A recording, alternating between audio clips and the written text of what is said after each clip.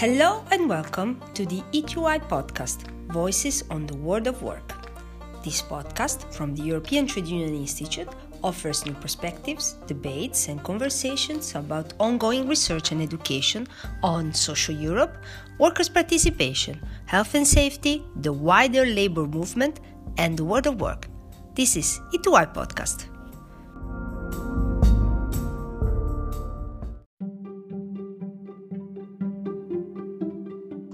Hello and welcome to E2I podcast, Voices on the World of Work. This is episode 8, Privacy in Times of COVID-19, the case of contact tracing apps.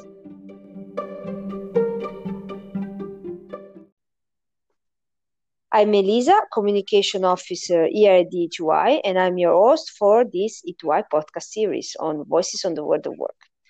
Today, I'll be joined in by Aída Ponce Del Castillo, Senior Researcher in the Foresight Unit. Hi, Aída. Hello, Elisa. How are you doing? Yes, very good. Here, working from home. Yeah, me too. And how are you settling in? How is your rhythm going? It's okay. It goes up and down, I guess, like many people. Yeah, and now that we are officially in phase 2 here in Belgium, the weather is awful. So we have had 2 beautiful months, but voila, now that we are officially in phase 2, the weather decided to change. Well, today we talk to you, Aída, because you just released a new policy brief on COVID-19 contact tracing apps, how to prevent privacy from becoming the next victim. So we thought could be a good idea for you to tell us a bit more about why talking about contact tracing apps and what basically are you suggesting and are you writing in this policy brief? Right. Well, I think that the contact tracing apps and contact tracing in general, it's a topic that was emerged very quickly when the pandemic started. And I think it's important to understand it from many perspectives, from the privacy perspective, what it means for workers and what it means for the world of work and for unions. Because with that topic, every day there's a new app or a new news that is announcing an app. And I think, that people need to know what the implications of this app are. So basically, Aída, just maybe to introduce in the subject, I forgot to mention, so contact tracing apps, we today are talking about the apps, the applications, the mobile applications that either governments or businesses are releasing and putting on the market for citizens and or employees to use to prevent the transmission of COVID-19. Right, right? That's correct. Okay. Yes. So, and what are you suggesting in your policy brief then? What are the main points? Well, the main point is that contact tracing can be useful if and only if certain requirements are really met, because this is about protecting people's health, but also protecting people's privacy. And contact tracing apps work only if a real majority of people use them. And here majority, I mean more than 40-60%.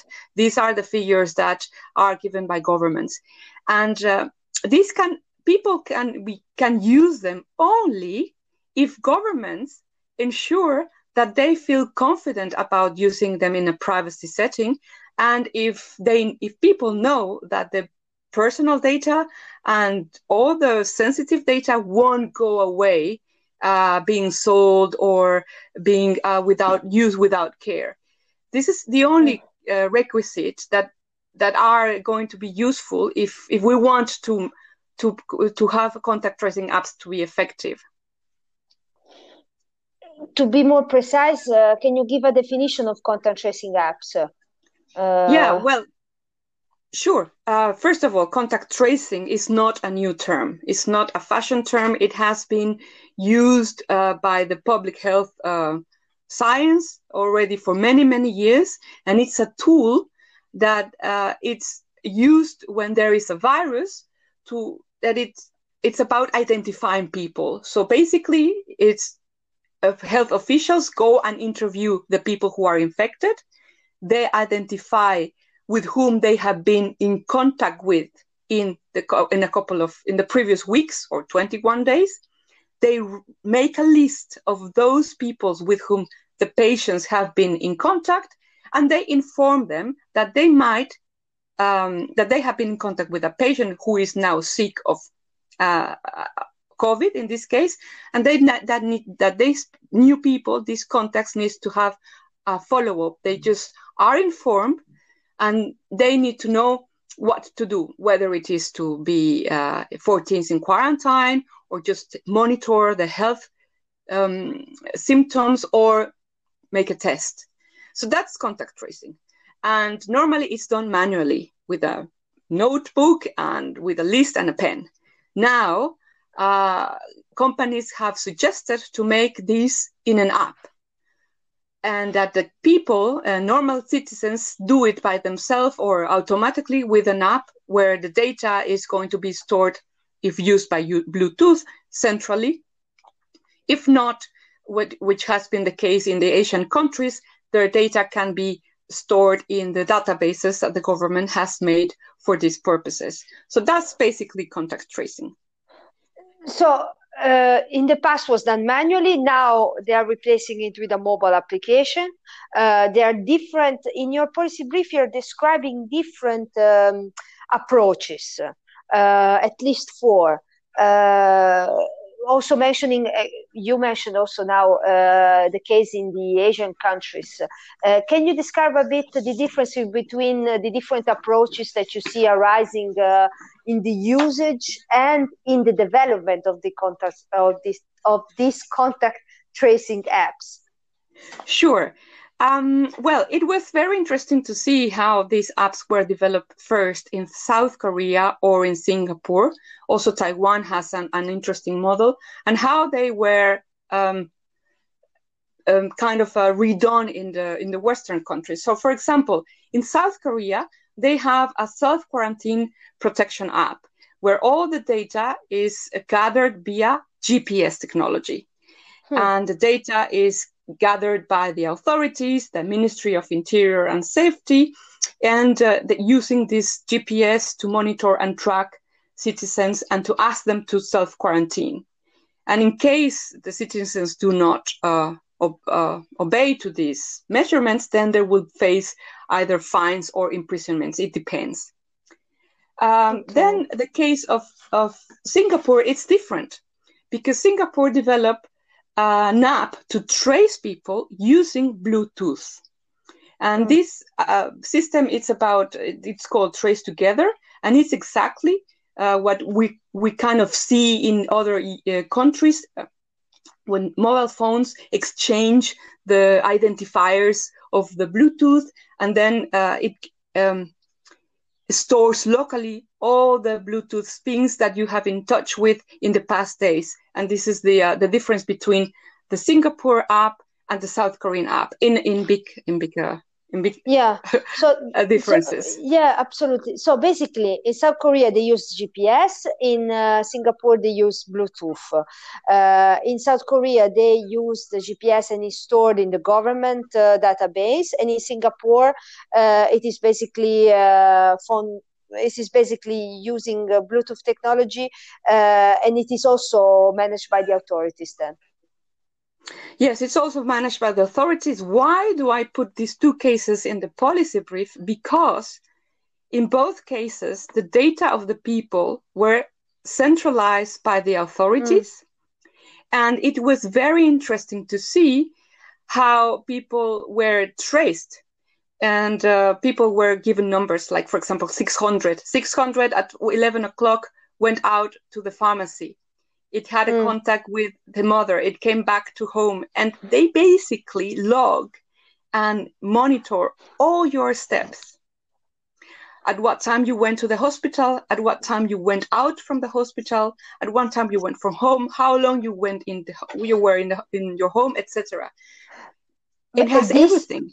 So, but just to so basically, this is also so those are apps that people download. Am I right? So those are apps that people download in order to be self-tracked. Yes, Okay, that's correct. that's correct. And in Europe, So what are we yes. seeing? So first, of course, people, in order to the apps to work, people have to download the apps, one. And secondly, people have to use the app too. Mm-hmm. There are other effects out of that. In Europe, we see that some countries have imported the model of the Bluetooth developed by Singapore, the trace together model. That's what we call it. Mm-hmm. And we see that, for example, one country that more or less kind of imitated the model of Singapore was Poland, with self-quarantine apps where people who was doing the quarantine had to have a selfie taking every 2-3 hours. It was a random instruction that came into the app. It notified them, please take a selfie now and send it now via the app. And if you cannot take a selfie, just wave outside because there's a police standing in front of your window. So that was the Polish model, for example. But your question was how would you use it in Europe? So very quickly, the European countries saw that this could be a very effective way to monitor or trace the infection. And Poland and Austria implemented it rather quickly. Other countries like Belgium, France, Spain, the UK, and Denmark and Germany are developing their own apps. Very quickly, the privacy community started to wake up and to say, excuse us, but there are lots of privacy issues and lots of security issues with both whatever Bluetooth or GPS. So it's not a straightforward app. It cannot be just implemented like that. Yes. Yeah, but then people might say, and I hear it also in my surroundings, can say, well, but if it is effective to stop the virus, and if it allows me to go out and to restart living my life, why not? I'm going to give up my privacy for it. But it's dangerous, right? Yes, it's very dangerous and should not be a binary choice. Health for privacy, it's wrong. I don't think that's the right logic to it. People that are might be willing to do that, but not everybody wants to use an app. Many people are privacy aware, and many people just say, sorry, but I don't think I trust an app in order to see with whom I get in touch with or not. It's better to stay home or to keep social distancing, something that people can actually control. But you were saying before, so that the privacy community is saying, well, wait a second, there are huge privacy implications. So why do you think, actually, I'm rephrasing it. How are these apps invasive in terms of using them? Why do you think they are invasive, and what are the things you can tell us about this? For example, why I think these are very invasive. First, because let's see how it works in practical model. First, you have to have a mobile phone with internet connection. You have to have it on all the time, with Bluetooth on all the time. It needs to be fully charged up for Bluetooth to operate. You have to have it with you everywhere you go. If you go to the pharmacy, if you pick up the kids at school, if you stay at home, if you go to the toilet, everywhere. So it's a part of your being almost. It's an accessory attached to you, and that's why it's so invasive for it to work. So I think it could be a good thing only if privacy is 100% guaranteed. And what do you mean by privacy? How would this app need to? What are the features they might need to have in order to preserve the privacy then? For example, something that didn't happen in some countries, but that can happen in Europe, is that before we have these systems operating, there must be legislation passed. The parliament must decide about this. Like, well, okay, if we want to have a public health app, let's vote about it. Let's discuss in a democratic arena how to go about it. It must be implemented also by authorities. I mean, I know that there are lots of people with goodwill trying to develop the best app and the best groups in academia and so on. But at the end of the day, this is a public health matter, and an authority has to take responsibility of this rather than private corporations. It must be well documented in a security system. All these apps have flaws. Everything can be hacked. People can get into your Bluetooth and steal your data. So what is the security behind this? It has the code and the ways they program the apps. They have to be quite transparent, so we know what the technology behind it. It must be proportionate. I mean, not if we use these apps, it has to have a duration in the for example, limited period of time, and only with a very legitimated reason, because we are in a pandemic and because we need to protect people. Its purpose limitation. It has to be decentralized, of course. Otherwise, we can see one of the issues, the main issues is once the data is centralized in an organization, then it's very easy to share that data, to disclose the data, and then it goes unlimited. The issue about anonymization is also a requirement that I describe in the policy brief. It's not so easy just to encrypt and anonymize as if it was a piece of cake. It's very difficult. And we know that we can cross-reference data. So the data that, and then of course, authorities or corporations might know who is who and who does what. So that's why it's very, those are the more or less major privacy requirements that any contact tracing app absolutely must guarantee. Now we've been talking only about contact tracing apps developed by governments, but there are also private companies, for instance, Google and Apple, working on this. What are the implications? Exactly, that's the question. What is the implication of such major corporations telling us how to do contact tracing and under which of their conditions? So Google and Apple are not doing an app. They are doing an API, which is a framework that allows operators of Apple phones and Android phones to make some applications, some apps. So basically, they came together in this rivals, so to speak, came together to see, okay, in order to make your life easier, let's make a framework so you can build on your app, particularly for governments and so on. But that means it's a rule of the game, and it's a game in which governments can play. By setting the framework, they also set by setting the framework, they set up their own rules by which then governments who need to build the app need to respect. Exactly, something like that. Something like that, yeah.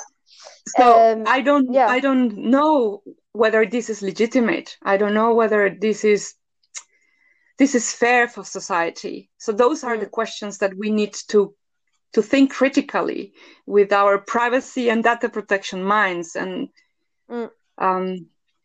indeed, and well, in your policy brief, it was also mentioned that you've been working on a living map of tracing apps. So basically, like a sort of a table where you try to compare and put out there all the different applications that have been developed, but that are being developing by governments, private companies. Are there any initiatives that you want to mention, for instance, happening at the workplace? Sure. Well, in this chart is what we try to do is to collect almost everything that is emerging out of these apps to see where the world is going, which direction certain continents are taking towards contact tracing. We saw the lessons from Asia. We're seeing how it is taking form in Europe, but it's also America and Latin America are also taking different approaches. Mm-hmm. That's for citizens. We shouldn't forget that contact tracing apps could be very useful at the workplace. And this could be an opportunity for some employers to put out their own contact tracing apps to monitor their workers. Yeah, for instance, in Belgium, the Port of Antwerp just launched the use of wristbands. It was in the news, very positive news, saying, well, the Port of Antwerp is allowing its employees to go back to work in order to prevent the spread of the virus. They are giving wristbands for free to their workers. But this, I guess, has huge privacy implications, right?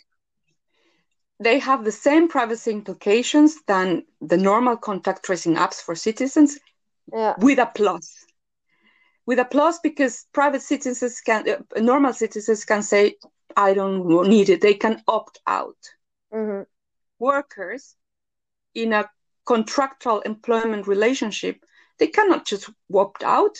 Mm-hmm. You cannot just say to the boss, sorry, I don't want to use it. Well, that's the caveat for contact tracing apps in the workplace. I think that they could be very useful only for those workers who are really at risk, who are at the front of the risk, for example, nurses, for instance. But I mean, these are very specific cases. The problem here is that if we are used to implement the contact tracing in the workplace, where workers cannot just say no, because otherwise they can get negative consequences, we might be entering into a domain that we might not be easy to get out that easily. And they have huge implications. Besides the privacy implications that we described before with the normal contact tracing apps, there are also other privacy implications for workers. Mm-hmm. For example, such as? Yeah. For example, I think that if the employer wants to implement the contact tracing, they have to have absolutely the informed consent of the worker. And I don't know whether this is going to really happen. Mm-hmm. They have to have the trade union negotiating the app and the DPO also negotiating the app, collecting the workers' data. It's hugely sensitive because it's not only workers' data, but it's their health data. Mm-hmm. So what is the employer going to do with that? That poses a huge question and cannot be solved in with a click. Exactly. And you mentioned before the trade union. So what can the unions do at the workplace then to protect workers' privacy?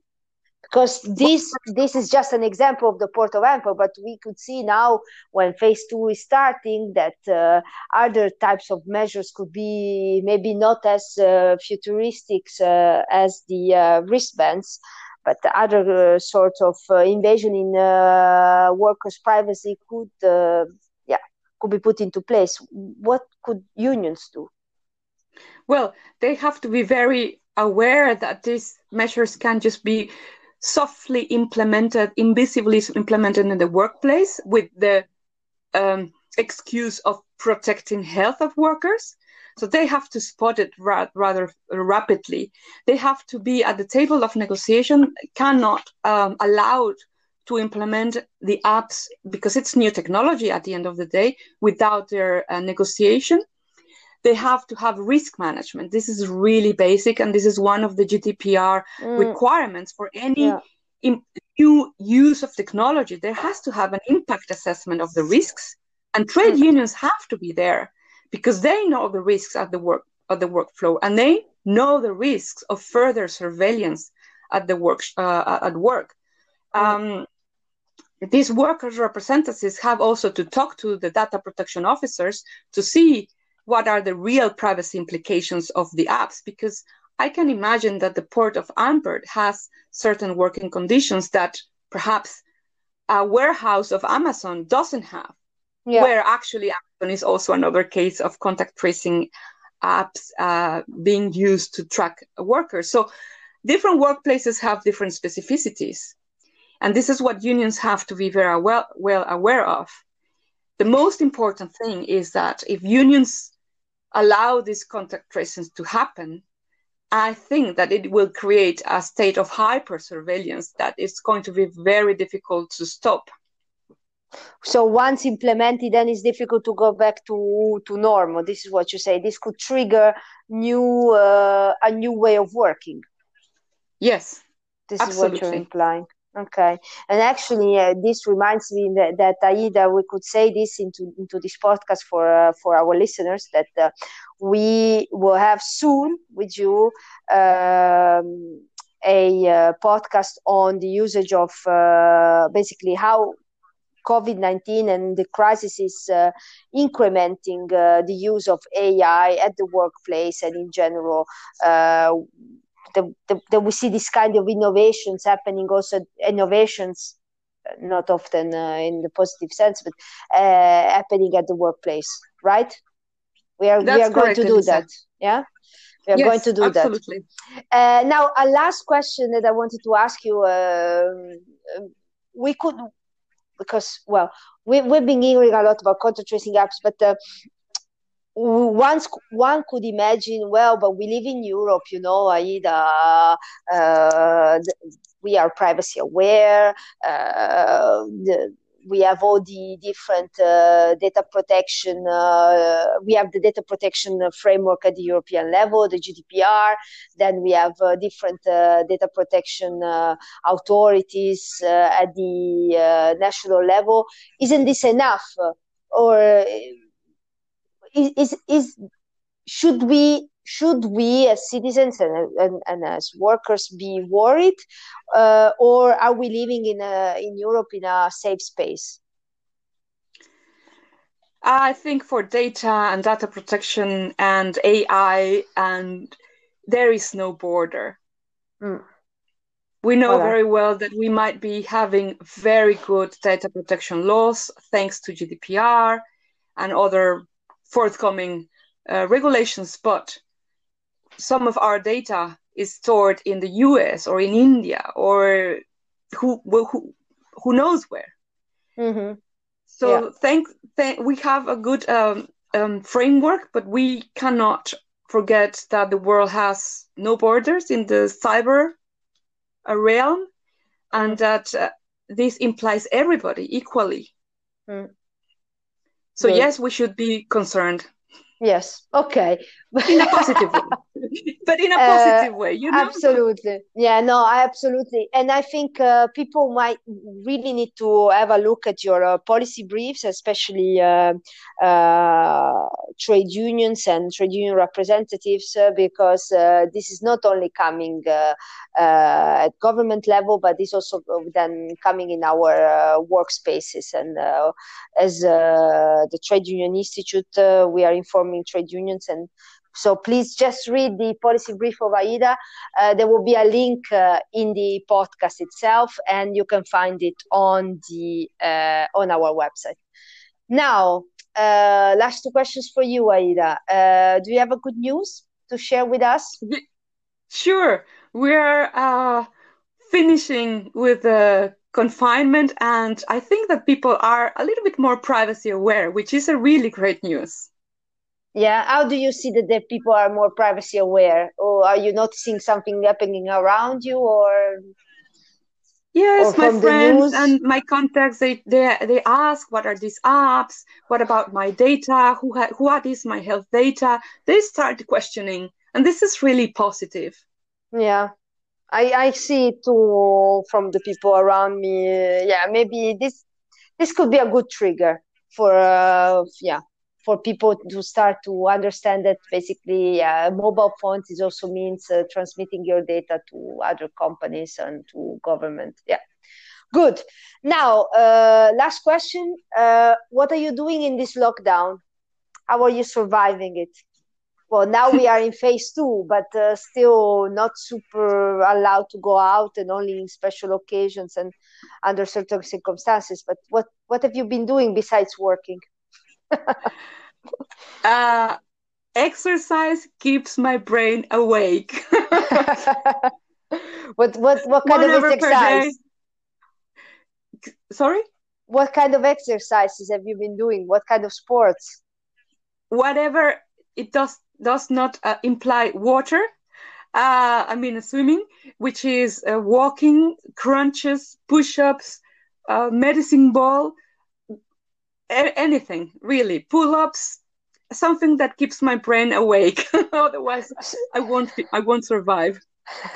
So I'm gaining at least 3 kilos per month because I'm Italian and eating like there's no tomorrow, and you have been losing 3 kilos per month. That's good. So yeah, exercises is good, and well, a good way of keeping also the brain in shape, I guess. Yes, and also good food is also good for life.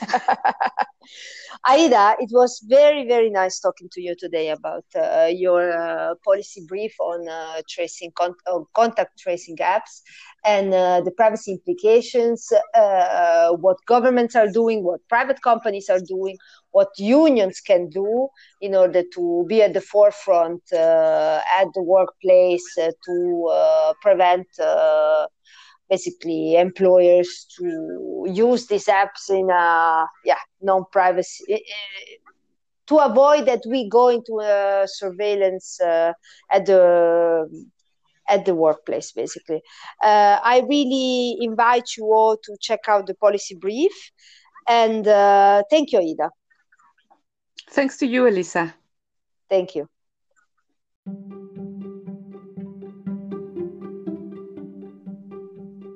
Thank you for listening to E2I Podcast, Voices on the World of Work. Today we talked with Aída Ponce Del Castillo, Senior Researcher in the Foresight Unit here at E2I. If you like this episode and want to know more about it, check our website, e2i.org. Follow us on social media and subscribe to E2I Podcast on the different platform for podcasts. Stay safe out there. From Brussels, this is all. Ciao, bye-bye.